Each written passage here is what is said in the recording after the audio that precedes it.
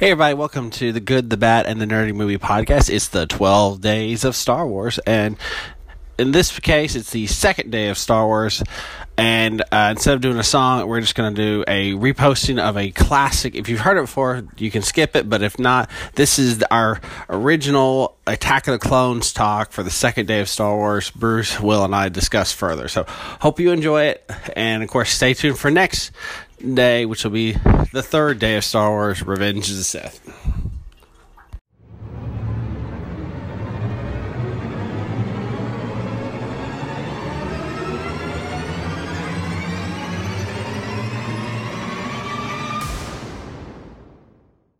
Hey Tom, it's great to be here. Thanks for guys for coming on. Today we are doing probably, if there's a ranking of worst Star Wars movies, this is usually, if it's not in the bottom, it's in the bottom three. And trust me, there are some pretty bad Star Wars movies and fantastic Star Wars movies. But today we are covering from 2002, directed by George Lucas, Star Wars Episode 2, Attack of the Clones. Ugh. Hey Tom. Yeah? Let me state a few things up front so that you guys know what place I'm coming from here. One, I have a lot of feels about this film. I saw this in the theaters in 2001, I think is when it released. 2002, I was with a group of coworkers. We took the day off from work to go see this. So I have feelings about this film. The second thing I want to say is I tried to be very balanced, fair and balanced here. I do have good things I can say about this film. Yes. Oh, so do I. So, all right. Yes, I'm just interested in if your goal for me as a guest is that I shall just come in and my entire punchline is, Mr. Lucas, what the fuck? Is that what you're going for here? That's a pretty fair answer for this entire movie. I mean, okay, so let's and just as Will brought up, this came out in 2002. It was Memorial Day weekend, as the tradition was to do a Star Wars movie.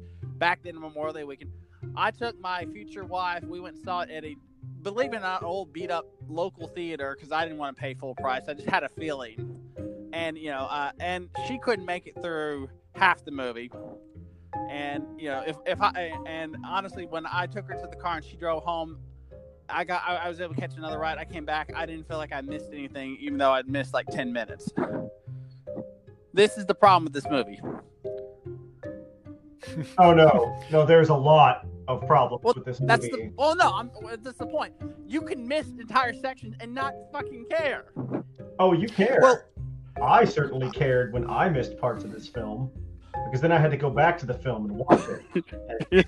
So I'll give it a framing. Again, I approach things from the standpoint of analysis and problem space and all that IT jargon and philosophy jargon I was once trained into using. And I'm going to suggest that the goals here of a prequel trilogy and then the middle element of a prequel trilogy are very, very difficult. Like, this is just a puzzle piece that's hard to fit.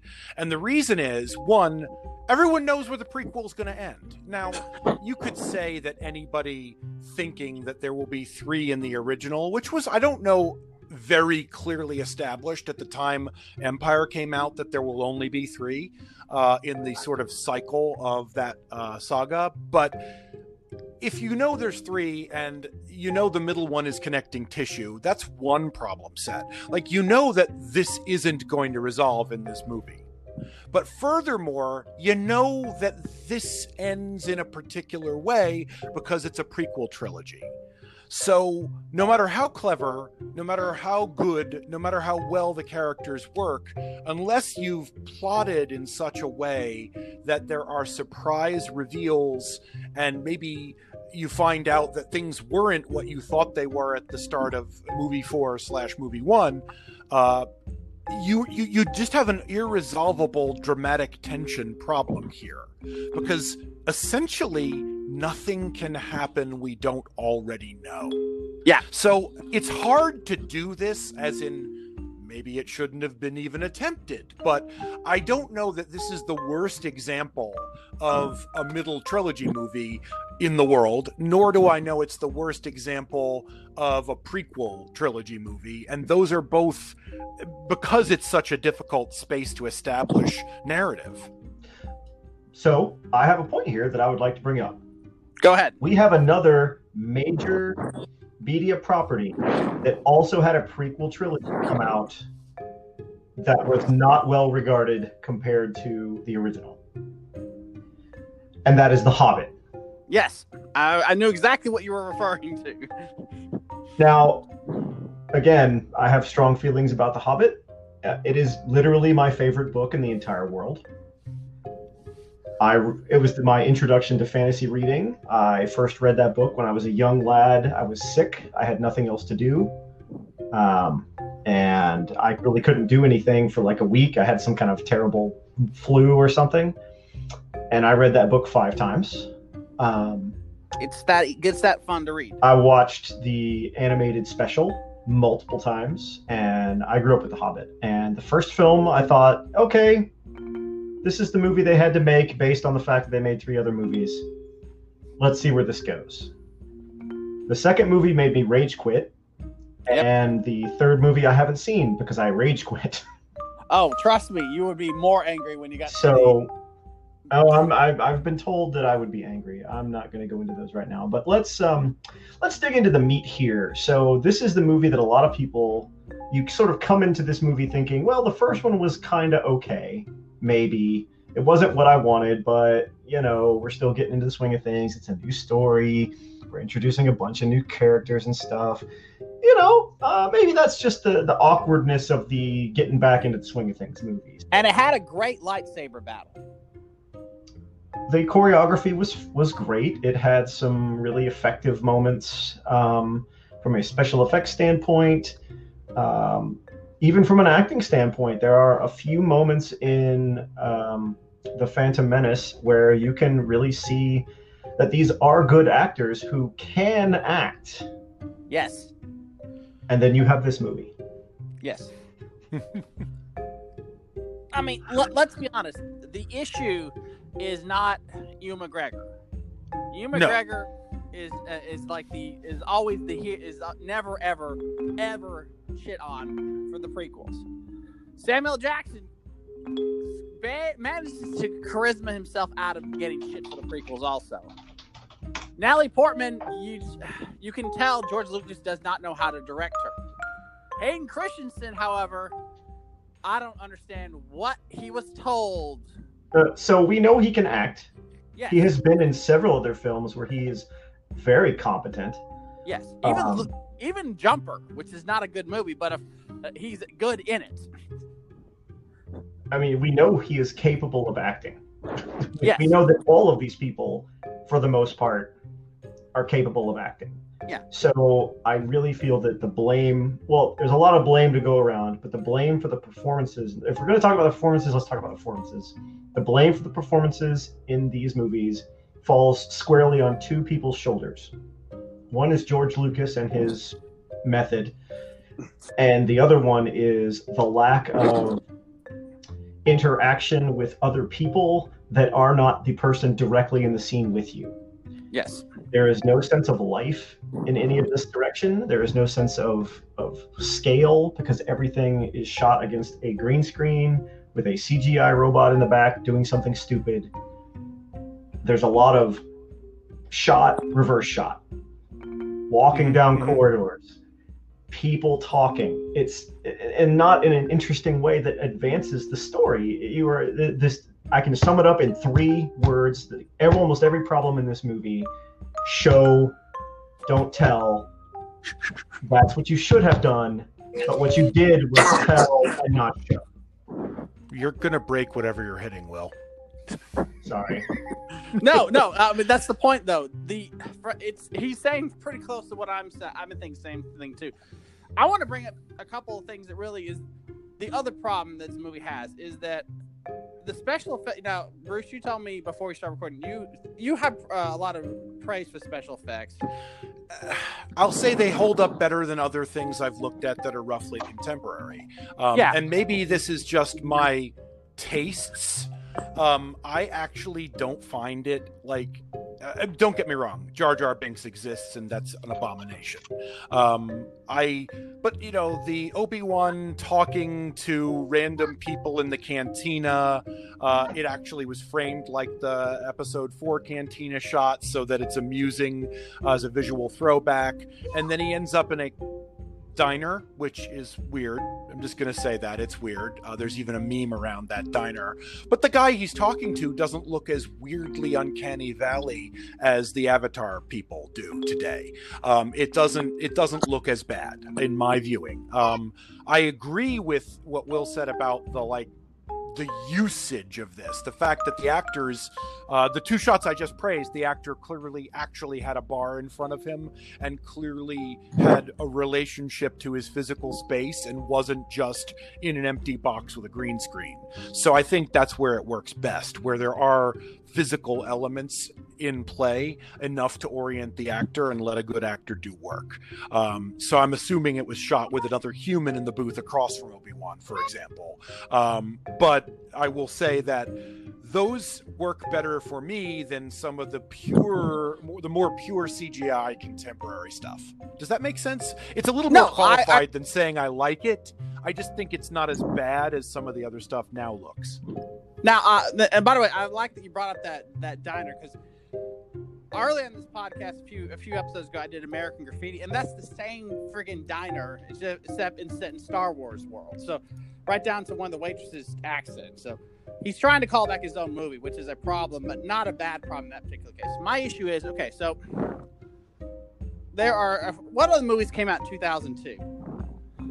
The Two Towers, which has phenomenal CGI work of Gollum. And that does hold up which came out very well. 2 weeks before this movie. Yeah. That holds up magnificently, and in all respects. You don't lose the number of orcs besieging Helm's Deep. You don't lose any of that. So you're right. They did better. They just did better. Well, that's another theme of me being a guest, is I'm just going to point out that Peter Jackson did all this better. I don't think he owes a check in this case. By the way, spoiler, if you haven't listened to the Willow podcast, Mr. Codis, Peter Jackson actually owes a check there. You know, as part of scene by scene. Can you guys hear me? Yeah. Yes. So part of the research I did for this was listening to some of the older episodes, and the Willow one I made specifically to listen to, and I agreed with a lot of the statements you guys made about that. So I thought this would be a good opportunity to explain why everything in this movie is wrong and it's our fault. Yes, it is as much our fault as Lucas's fault, because our expectations were probably all over the place. Because, you know, he's building this off of a couple lines like, "You fought in the Clone Wars," and so, we get nothing about that. Now, let's also point out the fact that the Clone Wars TV series, which spun out of this movie, very, very good, also extremely long. Well, which explains the problem. When you plant seeds in manure, they tend to grow up bigger. So, I'm just saying. No. I'm gonna say this. I have not read it, but a friend of mine who's an author, Ian Lemke, we'll give him a plug. He's an author. He has said that the novelization is infinitely better. And I will say this, the basic skeleton of the script outline here is workable. Yes, it is. I think the dialogue absolutely fails in every way. It's not just that the actors are given no direction, it's that they're giving nothing to work with. How many times have I told you not to go through power converters? What kind of a line is that? What is Ewan McGregor gonna do with that? How does that have any relationship to Never Tell Me the Odds? Well, it's just bad dialogue. It is terrible, and part of the reason why you have this is because he's telling us stuff. So the most important relationship that this movie is building up, because it didn't happen in the last movie, so you have to build it up in this movie, is the friendship and mentor-student relationship between Anakin and Obi-Wan, right? You have to sell that well. If you're going to tell this story, that has to be a thing, because he was supposed to be a good friend, hell of a pilot. They fought in wars together. You really get a sense from your episode 4 that Obi-Wan missed his friend and, wished things hadn't come out that way. And some of that is the acting being incredible, even in such hokey ass movies. They sold that shit. And the problem is we never see the friendship develop. We're told that it developed off screen somewhere else. We're told, and Clone Wars ran with that and built something good.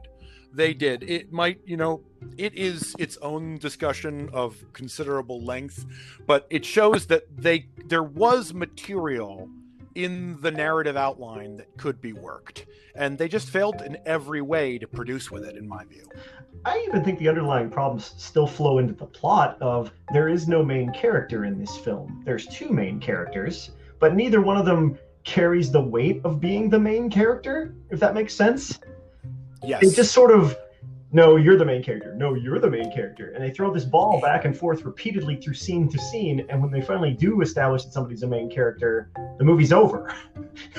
Yep. The movie I would want to see is tightly and only Obi-Wan's perspective. Just, you could use a little breadth from that to give it some possible, set scene, some third-person swoop-ins to explain context. But I would love to see all 3 of the prequels recut. Now, I don't think the Raw is there for it. Oh, it's been done. Just be Obi-Wan's story and only Obi-Wan's story. And Anakin only exists as what Obi-Wan thinks he is and projects onto him. And that would even allow you to salvage the rather wooden performance from Hayden Christensen. You could even deal with that, I think. But that's just sort of my fantasy. Yeah, and see, that's my take as well. And the thing is, people have done that for fun. They've done fan edits of this movie where they cut almost every scene where Obi-Wan is not with Anakin. So it's just almost the entire Obi-Wan story, which is, in my opinion, the problem. Each movie should have focused on one main character. The Phantom Menace should have been Qui-Gon Jinn's story, which it mostly was, which is why I think that one works better over time. The second one should have been Obi-Wan's story. The third one is, and they mostly stick the landing in that one, which is supposed to be Anakin's story. This one, they try to make it Anakin and Padme's romance and Obi-Wan's adventure. Too much. Shall we talk about the romance now, or do I have to save my bile for later? No, let it out. Let it out. All right, let me start at the beginning of this. So the problem with this love story is the setup for it is so freaking transparent. And I don't mean from they're going to fall in love story, because that's what the prequel says they are. Yeah, it's fine and all. But their romance is, we're attracted to each other having not seen each other in 10 years, and we want to bone. The problem is it's a Star Wars film, so that's not going to be in the film, and they had to try to construct the whole thing to make it happen. And so what they chose was this wacky assassination plot. First off, Amidala is a senator from a backwater planet in the middle of fucking nowhere. Like, there are hundreds and thousands of senators in the Galactic Senate. She is not that damn important. Even if she dies, whatever bill she was trying to get written, she had to have dozens and dozens of co-signers, because there's no other way you can get anything moving through a giant galactic bureaucracy without dozens and dozens of other people backing you up. Okay? So that doesn't make any damn sense. And the assassination doesn't make any sense to begin with, except as some stupid plot to shove 2 people into a room together and hope they fuck. It's so bad. And then they try to make it romantic. So, first off, why fall in love with each other? Why can't they date? She's a senator. She says that 4 times in the damn movie, and every time she says it, it doesn't make any sense, because who the hell gives a shit? So what if you're a senator on the prowl for some Jedi cock? It's fine. No one cares. Literally no one cares. Anakin is the worst person on Earth, or Coruscant in this case, to escort Padme to Naboo. Because he's, 18? Full of hormones, has no idea what's going on. And suddenly Yoda's like, nah, it's fine. Just send him on. It's going to work out great. And Naboo is so safe that they can frolic in a field out in the open with full sight lines from multiple cliffs where a blaster rifle could just take out someone's head without really any problems. I know. And yet Anakin has to stay there to protect her? Oh, and go ride some animals. He Sure. loves riding animals. What the you horrible CGI animals. And then finally, Padme is the biggest cock tease in the galaxy because holy fucking shit, she strings that poor boy along so much. The dialogue is goddamn terrible. It is the worst dialogue I've ever heard written for a love story. I make jokes to this day about sand to my spouse all the time, and every time I do it, it elicits a fit of giggles. This love story is so bad it makes Twilight's look good because you can at least imply that two teenagers are stupid. In this, Amidala's like what, 9 years older than he is? Robbing that Jedi cradle, yo. Yeah, that's never implied how old she's supposed to be compared to him. Because if they met, I think she mentioned she was the youngest queen ever elected, but that just raises 16. More questions. She's still like 16 or something. What? I know. I think that was one of the problems. They cast someone too young for Anakin, and somebody. And I think when they cast her was right after the professional, but by the time they got to, she'd had a pretty big growth spurt. So growth spurt. Wow. I mean, literally, that's the point. The problem was she was actually probably too old for the part when she finally got it, or then they did shooting. So there's another problem. And I mean, honestly, if you heard some of the actors they almost picked over Hayden Christensen, you'd be like, really? It's like, it's a hilariously people who auditioned for this part, and Lucas like, no. He picked Hayden Christensen almost out of obscurity over a lot better, more professional, experienced actors. Well, I honestly think Hayden Christensen is not the problem here. I mean, he looks like a Jedi. I mean, he is fixed in my head as what a young Jedi should look like. That's fine. He's got the physical chops for it. He does the best he can with the garbage he's been given, and at least he tries. And you know he's trying because if you've ever watched him squirm in interviews, he can act. I'm just saying, he can act. So I don't think Hayden Christensen is the problem. I really don't. I won't let him off quite that easily, but I don't think there was any ability. I think he had no ability to influence the outcome. I don't think he even knew what his shots look like, given what I have understood is like Lucas just doesn't collaborate. So if you are not a veteran of, if you're not a solid, I've done many films actor, I don't think anybody is going to work with you well, or George Lucas is not going to work with you well, I should say. He just doesn't understand actors. No. And frankly, neither does George Lucas understand world building.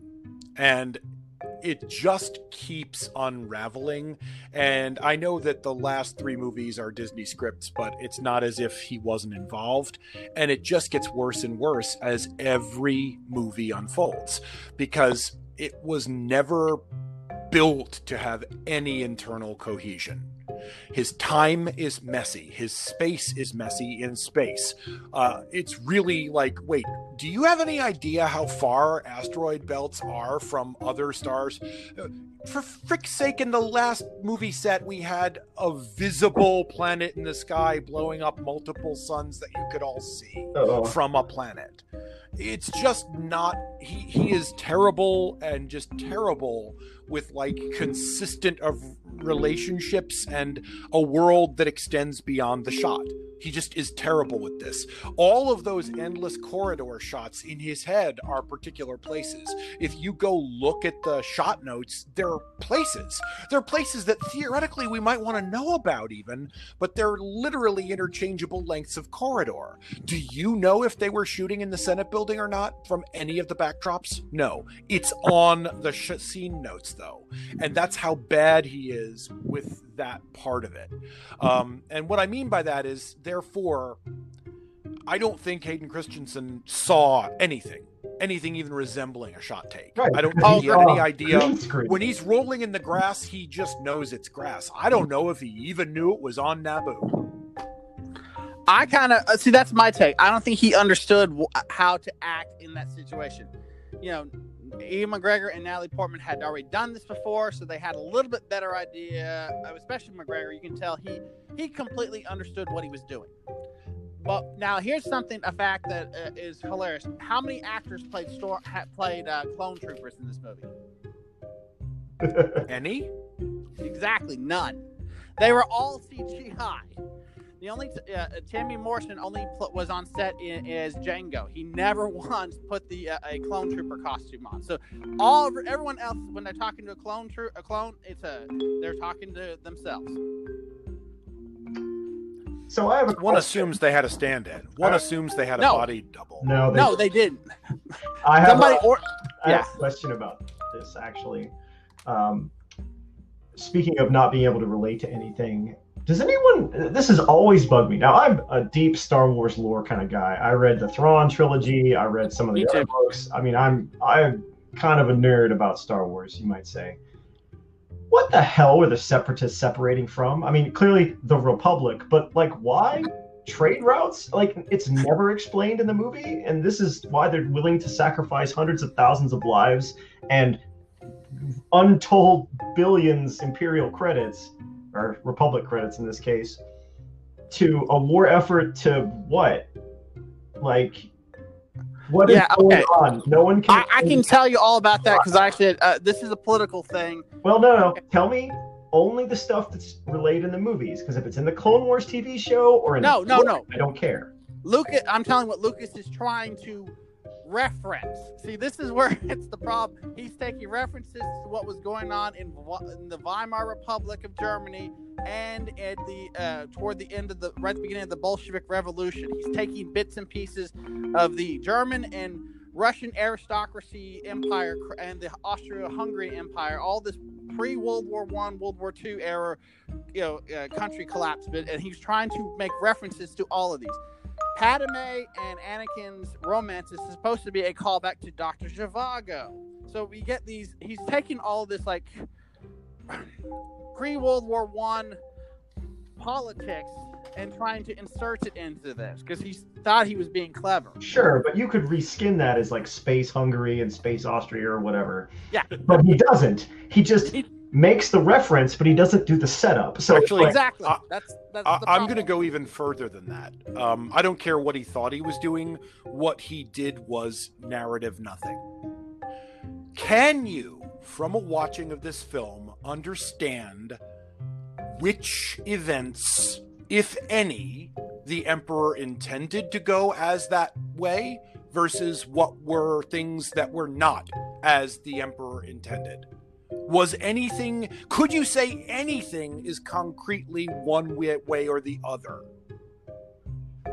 There are some things that are close. So when Yoda confesses to the Chancellor that he can't see the future, yeah, Palpatine literally sets that up so that he'll know how well his whatever it is, Sith, radar jammer, is working. He wants to query the Jedi on issues and make sure they still can't see anything. That's like the only scene of all of them in here where I am sure that what happened there is he put one over on them. Everything else, some stuff just happens. Like, why on earth, like, all of Obi-Wan's go find the clones? Well, one presumes this is like a fake. There's a dead Jedi Master, and the clones are obviously what the Emperor wanted, but he certainly didn't give Obi-Wan much to work with. It's not like he would let him there. Obi-Wan could never have found those clones very easily. Like, never. So how were the clones going to come on the scene if that hadn't happened? I think he just assumed they would find it eventually. I think that's the point. Everything's all about, it's good. He's got a plan of he's trying to push certain things to happen. See, that I give credit. It seems to be all of his plans are working the way he wants. Well, no. So let me step in and disagree with you on that point. His plans are needlessly complex in almost every step of the way, with the following exceptions. One, convincing Jar Jar to introduce a bill to grant him Supreme Chancellor powers. Yeah, 10 out of 10 would do that. I would use Jar Jar on purpose. That was the most cartoonishly stupid. Like, there was the manipulation there was basically a Bugs Bunny cartoon. Yes. And admittedly, for Jar Jar it works because Jar Jar is that's totally consistent. He's unless you're under the Jar Jar is a hidden Sith I do love the Jar Jar as a hidden Sith move there, but it still works. Everything about that works, given the shit stain that character is. But, and he's dealt with Jar Jar probably for a decade now, because Aunt Padme's brought him with him to Senate all the time. And remember, that's supposed to be his home planet, is Naboo. Supposed to be. I'm sure there's a whole other book about explaining how it's not his home planet, but again, none of the plot makes sense, because so these clones, again, the clone trip, the whole thing about Jango Fett and let's go find out who this assassin was. First off, why the hell were they trying to assassinate her in the first place? To cause a crisis. Okay, was there no one else you could have picked? Was there no one else more important than a random? I'm legitimately gonna say I would give it 3 out of 10. That just the goal, because he's involved in picking Skywalker for bodyguard too. The goal was that. I think he had a little bit of long game. Somehow or other, he actually saw potential in Skywalker, and he knew Dooku was at least old, so he's going to trade up eventually here. And he's just that I see. I see the shooting at her is literally to get the two of them to fuck in a field. I got that. Yeah, I can live with that. All right, fair. That I will concede that point. Yeah, and it's been confirmed in this is comic, which are supposed to be canon now, that he apparently did create Anakin.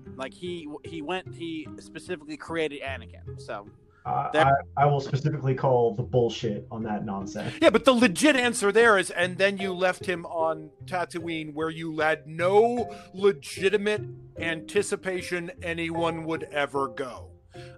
No. In movie 1, if we're going to go back to there, what were the Emperor's goals in movie 1? I don't know. He was winging it. That one, I think, that's the miss. That's the first time he screws up, because he does. He has 3 or 4 balls in the air, and he decides to go with one plan. It doesn't work, but the only goal he gets is he gets the Chancellor position, which is step 1. I think the idea is his goal is to be Chancellor. Step 2 is to become Supreme Chancellor, and step 3 Emperor. So if you break it down that easy, then every time all of his plans work because his goal was to become Emperor.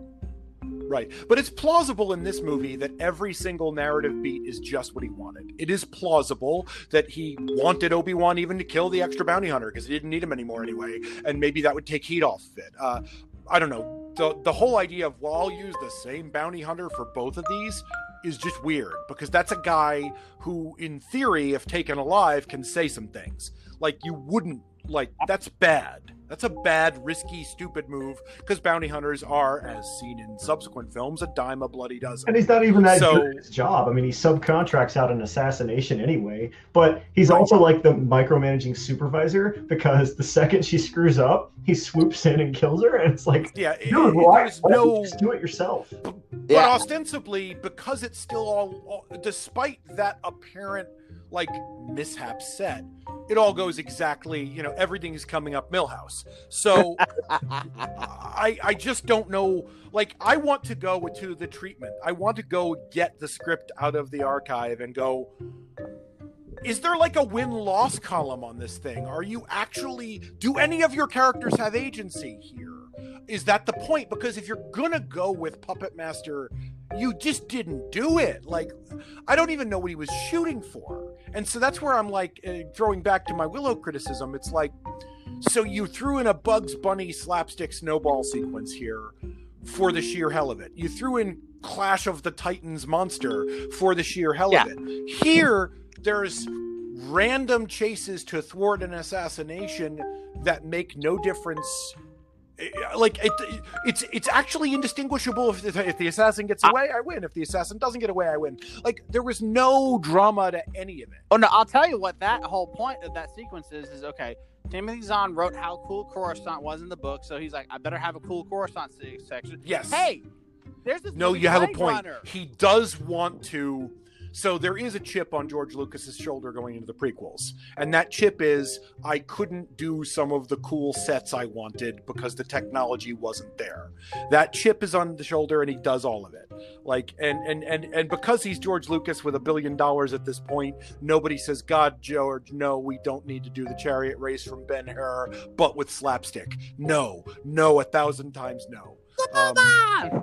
Nobody No. says any no to this man, and it shows. This is indulgent in every respect. Well, So it's his it's a check. It's a celebrity director syndrome, right? So there's the concept in writing that you have celebrity author syndrome, where once an author gets to be big enough, it's really hard for editors to say, this is hot trash and you should throw it in the garbage.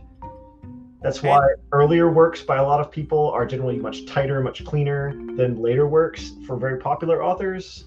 I may be leaning towards J.K. Rowling here. I may be leaning towards Stephen King here. Yeah.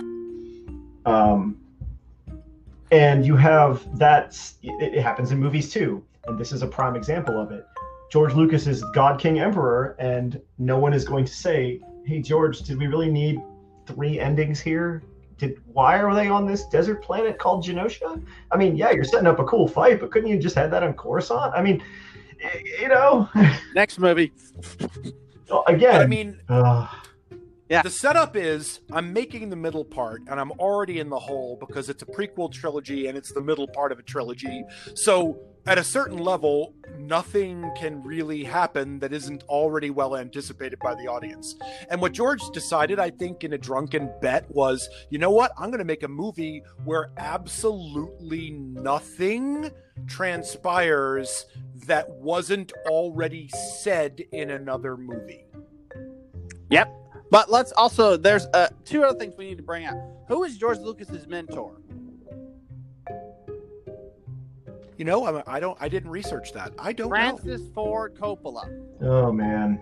What is Okay, we Coppola see where the notorious- indulgent streak comes from. What? The indulgence, yes, Yeah. yes.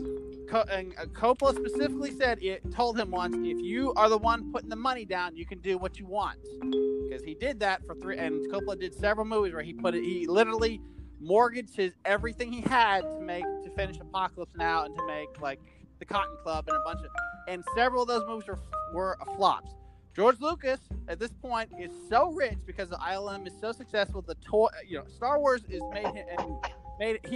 he self-financed these movies. He didn't. Fox distributed them, but Lucasfilms paid for every cent. When he re-released the Star Wars trilogy in '97, that was to get some extra seed money to make these movies. I never knew. That's very interesting. Yeah, no. And it shows, though. It shows the lack of discipline, shows the lack of anyone at any point trying to have a narrative Bible or for the broader arc, or even, I mean, I don't think anyone was saying, you know, hey, George, what set will this be? We have to tell the actors things. No. He said, I'll choose that. Basically, you have a green screen. It's probably a corridor. Everything else is in post. It's what he did, because then he had the most control. He said as much. His own interviews led him to wish for completely CGI actors. Yeah, and that's but see, here's the thing. Other directors like Peter Jackson understood how to do it right. Even James Cameron figured out how to do it right. Lucas figured out the technology, but not the personality. And those are details that those directors saw what he was doing and or at least got an idea what he was doing and tweaked it. James Cameron developed a scanner for the face for the actors so they could scan their faces in as they motion captured. In this particular case, ILM was given basically the total control to direct, but they needed an animation director to help them. I've said it before. That's all the CGI characters in the prequel suffer from the fact there's not someone who has directly handling the animation side that is an experienced animated director. Now, it's funny enough, when ILM did Rango 10 years later, they made a great animated film because they'd had so much experience by that point doing it, and Gore Verbinski was experienced in directing animation. So there's the jump in problem here. right there. We've spewed a lot of terrible things all over this terrible movie. Let me talk about some of the things I really liked in this film. Good, go for it. It's a very short list. The thing I like the most in this film is probably Count Dooku, honestly. Agreed. Because Christopher Lee is amazing. Yeah, He enjoyed himself. He had fun with every moment on. He was having a great time. He got to be the quote-unquote big bad. The fight scene between Dooku, Anakin, and Obi-Wan is actually one of my favorite fights because you see the physical acting sells everything. Obi-Wan is cautious. Obi-Wan knows what he's up against. He knows what's going on. He knows what he faces. He's the experienced, older teacher / master that samurai movies have all the time. And then you've got the impulsive, quick, reckless, but powerful Anakin. And he just rushes in and he gets his stupid arm cut off by something he was absolutely not ready for and that no one really told him to prepare for, which shows not only a flaw in Obi-Wan, but it shows all the flaws in Anakin. Agreed. Dooku completely takes them both apart without trying, and it really sells how much skill and presence that character has. And then we get to the lowest point of the film, but I'll come back to that in a bit, because we're talking about that stuff. What I'm going to say is, in general, all of the prequels had one thing going for them, and his name is Nick Gillard or Gillard. I don't know how it's said because I've only ever read his names. He did all the choreography for lightsaber work in the prequels, and it's all good. Agreed. Some of it's better than others. I will say Phantom Menace, it's hard to know if it's just because it had been absent from the screen so long, or if it's just because it was, the first exposure of a Sith with a dual lightsaber, or the physical actors, and the fact that, even due to the Rob Roy screen work, we even had Qui-Gon knowing how to hold a sword reasonably well and therefore translating things. Yeah. So I don't know. I think it is still better than the other two, but they're all good. Every lightsaber sequence is watchable, clear, and they have varying degrees of success, but they all come up, in my view, a B or above, B, A, or S. Absolutely agree with you. Okay, and Ray Park, if you've seen him in person, he can still do those moves. That's how effective he was. Yep. That was perfect casting as him as the But I physical think that body. What we know is that Nick Gillard must have, and I'm mangling the man's name. I needed to press the button that says how you say it. But he clearly had Lucas's trust, and he just got it good because it was not, there were none of the, so all of that, I don't know where I am physically, that Lucas has in every other shot goes away in these sequences. Arguably the only one that starts to fail that, and I think it's because Lucas got too involved, is the final Anakin Obi-Wan duel in the third film. I don't think anywhere else do you ever lose the action like in a Transformers movie. I agree. You always Absolutely. know where they are. Yeah, I agree that the Revenge of the Sith lightsaber fight, while visually impressive, is probably the least impactful of them, except for a few key moments in that fight. But for the most part, it's a lot of flash, no substance. Yeah, it's very pretty, and it looks really good. And at least for most of it, you can sort of tell what's going on. The Transformers movies are a great contrast to this because those action sequences are muddy, messy, and really hard to parse. Yeah. Yep. Well, let's be honest. Michael Bay is so much worse a director at any of this stuff compared to George Lucas. George Lucas, Well, no. No. I'm just going to say it. I don't think Lucas did this. I've watched other scenes that he framed.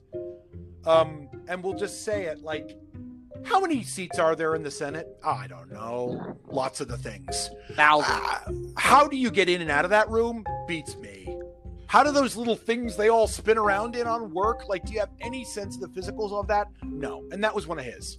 Okay? Like, unless there's an actor with a lightsaber where you'd get your movie stuntman in place choreographing the action, it's garbage. So the pure CGI lightsaber-y stuff is bad.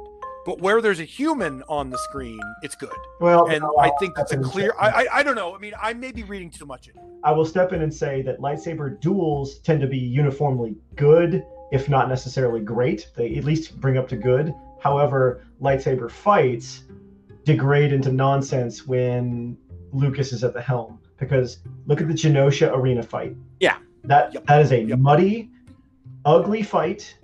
There's a lot of lightsabers, but who gives a crap? Because and you have no sense of why are they coming in from the side? You got nothing, no place, and no sense. There's no physicality because they're fighting CGI monsters, and it's just all very. There's nothing there to pull you into the scene. Whereas two actors with sticks beating on each other, You've got your frame, you've got your focus, and it feels. Oh, and let's not forget, while that battle's going on, he intercuts this gag with 3PO and R2. Yeah. And I love those characters, and he just ruined we haven't even talked about the conveyor belt bit. No. Confession. The only real enjoyment outside of lightsaber sequences, and the most sharp and profound enjoyment, is I know it was stupid. I know it is in a stupid context. I don't care. Some part of me inside, when R2-D2 takes the fuck off, is like, hell yeah, R2! And it just won't go away. So that's my confession. I did not. I will disagree with both of you. I did not like the moment that he had rockets. And here's why. Because until that moment, there were so many problems that R2-D2 got into that could have been solved with rockets. Like, I will grant you that in the later films, they don't have it, probably because they broke down or he didn't repair them. Fine. Are you implying that R2-D2 is not a drama queen and saving those rockets for a heroic moment? Because he so is. He is. I do think he's a drama queen, but there were so many other moments where it would have been even more dramatic to use a rocket pack maybe than not. And I just really... It's a feel-good sequence that falls flat for me because nothing there is real. There's literally nothing real on the set at that point. You're just watching a cartoon. And it looks so fake. It looks so bad, and it's so fake, and I just... It's sort of like... I like the concept too. I almost like the concept, but I hate the execution so much it makes everything bad. Yeah, you can literally edit that sequence out and you would not miss it at all. It's like people talk about like the nuke the fridge bit in Crystal Skull. No, it just reminds me of that stupid scene where Shia LaBeouf's swinging with the monkeys. You could have cut that out. You didn't have to put that in there. You didn't have to have this conveyor belt sequence. It's literally like he was just trying to pad an extra 5 minutes. I'm just going to say to you both, and with full irony that I hope someone listens to this episode, you two are soulless monsters who do not love R2 sufficiently. That is what's wrong with you. No, I will concede that I am in fact a soulless monster. I love R2. I just don't like how that sequence. R2 having jets, I'm fine with. He's an astro droid. He should have to do. Sometimes he might have to fly around a ship to fix it. It makes sense. I have no problem with that. The way it was implied, the way he had to use them, bad. So now I'm going to get into probably I'd love to say it's my final point, but we all know I'm lying. We got to talk about Yoda the Hedgehog. We got to talk about Yoda the Hedgehog, and let me say my piece, and then I will shut up and let you guys expound. Hey, that won Best Fight at the MTV Movie Awards. You guys can't see it, but my eye is twitching. Yoda the Hedgehog is the biggest betrayal of everything that came before it, pretty much since. I don't know if there is a bigger betrayal. That may be the biggest betrayal of what came before. Because it takes all the lessons from episode 5 and tells you that you're wrong and that you were stupid for thinking that. Look at the flashing lights. Wars not make one great. Yoda's a freaking general now. Size matters not. Well, apparently it does, because Dooku could basically put his hand out and hold you away if he really wanted to, short man. I was looking for a great warrior. The whole juxtaposition of Luke finding Yoda as this great force master when he was looking for this powerful warrior. Well, guess what? You just ruined that because, oh yeah, by the way, Yoda's a fucking badass now. And you're like, And also, he's super inefficient with his fights because look at it. He's trying so much to keep up with an old man. No, I got nothing to say, but every Jedi is all about occasionally unnecessarily twirling a lightsaber. And frankly, I own a lightsaber. I do nothing but unnecessarily twirling it. So it is reasonable that he is the most unnecessarily twirling of Jedi, being, top Jedi or something.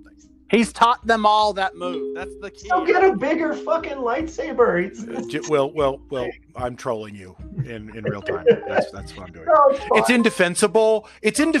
But I will also say, what are you going to do? And I do mean that. Like, now, there were other things to do. There were a lot of other things to do. What are you going to do is an interesting question with that setup. You want to show that Dooku can defeat Obi-Wan, who, by the way, and if you go to the extended stuff even lightly, is supposed to be one of the best in his form ever was, or at least at this point he ought to be pretty good. Dooku is his counterpart because he's a master duelist. Like they really emphasize in the external media that Dooku was literally the absolute best at lightsaber dueling that there had been in 100 years, and that this shows it. But he's a little older, and they do mention that older Jedi are degrading, and so they could have gone that way with it. They could have let Obi-Wan do better. They could have essentially pulled a Rocky Draw out of it, where Dooku wins, but by the skin of his teeth. I think that would have been the better choice. I think that's the better choice, and Dooku has to withdraw because more Jedi are coming, and he is wounded and gotta go. That's what I would have done with that. And you can even have the Yoda scene where he pulls down the stuff on top of Obi-Wan and Anakin, and then Yoda comes in and saves the day. You just don't have the fight after it. Yes. And that would have been fine. 100% with that too. But I also would have loved it because it would have better echoes of Luke getting that one punch in on Vader. Like, Vader manhandles Luke in Empire, pretty much. He is toying with him, trying not to hurt him. And Luke continues to fight poorly. I mean, not bad. I mean, for a guy with, what really, like, compared to a real Jedi, how much training? Luke holds his own. But Luke, becoming desperate, actually takes some risky moves, and the choreography in Empire is good, and it pays off. He gets a lick in that could have gone badly for Vader, and Vader has to stop playing and take his arm right off right now. I think something similar to that. I know that Anakin had to lose the arm for a variety of reasons, although maybe not, but still. I still think that Obi-Wan getting a lick in on him, a nice solid wound, would have been nice there, and set up some of those nice throwback, callback type things. Yeah. So let's wrap this up. So that's the choice I would have made, but Badass Yoda is a bad choice, but it's a pleasing choice. Yeah, it's crafty. It was amusingly executed, not like the other amusing stuff that didn't execute. So I would give it for the sequence 5 or 6 out of 10, as opposed to an abject failure like other things. I don't know. See, it works for the initial shock. The more you watch it, the more you start. I mean, the thing is, once again, if this movie had been test screened like 3 or 4 times in the same audience, it'd be like, but for the first time, the audience. Oh yeah. Wow, and that's sort of the another issue. It doesn't bear up. It's not about the rewatch; it's the first watch. It's not like you can go watch the Ray Park sequences or just the final fight with Obi-Wan, Qui-Gon, and Darth Maul, and you can just watch that. Like, you can just YouTube that up. Watch it over and over, and you will still, at least to the number of viewings I have got, still see extra and more in it. Like how the footing worked here and how cleverly it was done. And honestly, given that neither of them were Ray Park's equal, they did good too. Like, everybody performed in that one. That is probably hands down what I think is the best lightsaber work in any of the movies. Agree. But anyway, I think our audience is gonna be like, man, this has been a long conversation. So let's get to our final thoughts. Bruce, what's your last final thought on this? The situation Lucas found himself in was that he would have a hard time doing anything, and yet he pressed through and achieved nothing with this movie. Will? This is the lowest ranked Star Wars film in my opinion, because all he did was tell and he didn't show. All right, and for my final thought, I've said it before, you could fix this movie by editing half the movie out, which that alone shows bad decisions in many ways. So honestly, the fact that the Clone Wars series that came out of it is what's praised, this movie is forgotten, says a lot. So the only good thing about this was we got some great expanded universe stuff out of this. Yep. It is also my worst Star Wars movie as well. So I think we can all universally agree, we didn't like this movie, and the more we rewatch it, the more harder it is. It took me 2 tries to watch the whole movie. And I owned this movie on DVD. I didn't want to put it in, and I had it on Disney Plus, and I kept pausing it because I didn't want to finish it. This is the worst Star Wars movie. It is the definitive bad Star Wars movie. So I've got one thing that I can do to make some lemonade out of this. As I mentioned last time, and I didn't necessarily at top of hour, I will be debuting a podcast called How to Be Wrong. And given the strength of these 2 performances, I would officially like to say, Master George Lucas, I would invite you to my podcast to demonstrate to people how to be wrong. George, if you're listening, please contact us at the Good, the Bad, and the Nerdy Movie Podcast on Facebook. Also, you can look us up on Twitter, Good, Bad, and Nerdy Movie Pod. Please comment if you or anyone else is a Star Wars fan who has opinions. And I'm sure there's going to be some prequel lovers who are going to be getting angry if they listen to this podcast. But since I will clearly state this is a bad movie in the title, I'll be surprised if they actually listened. Because we know they exist. I've had fights with these people at Dragon Con before.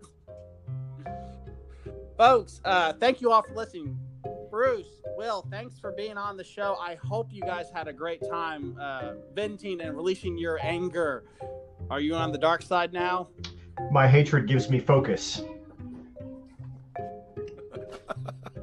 I got nothing. I can't top that.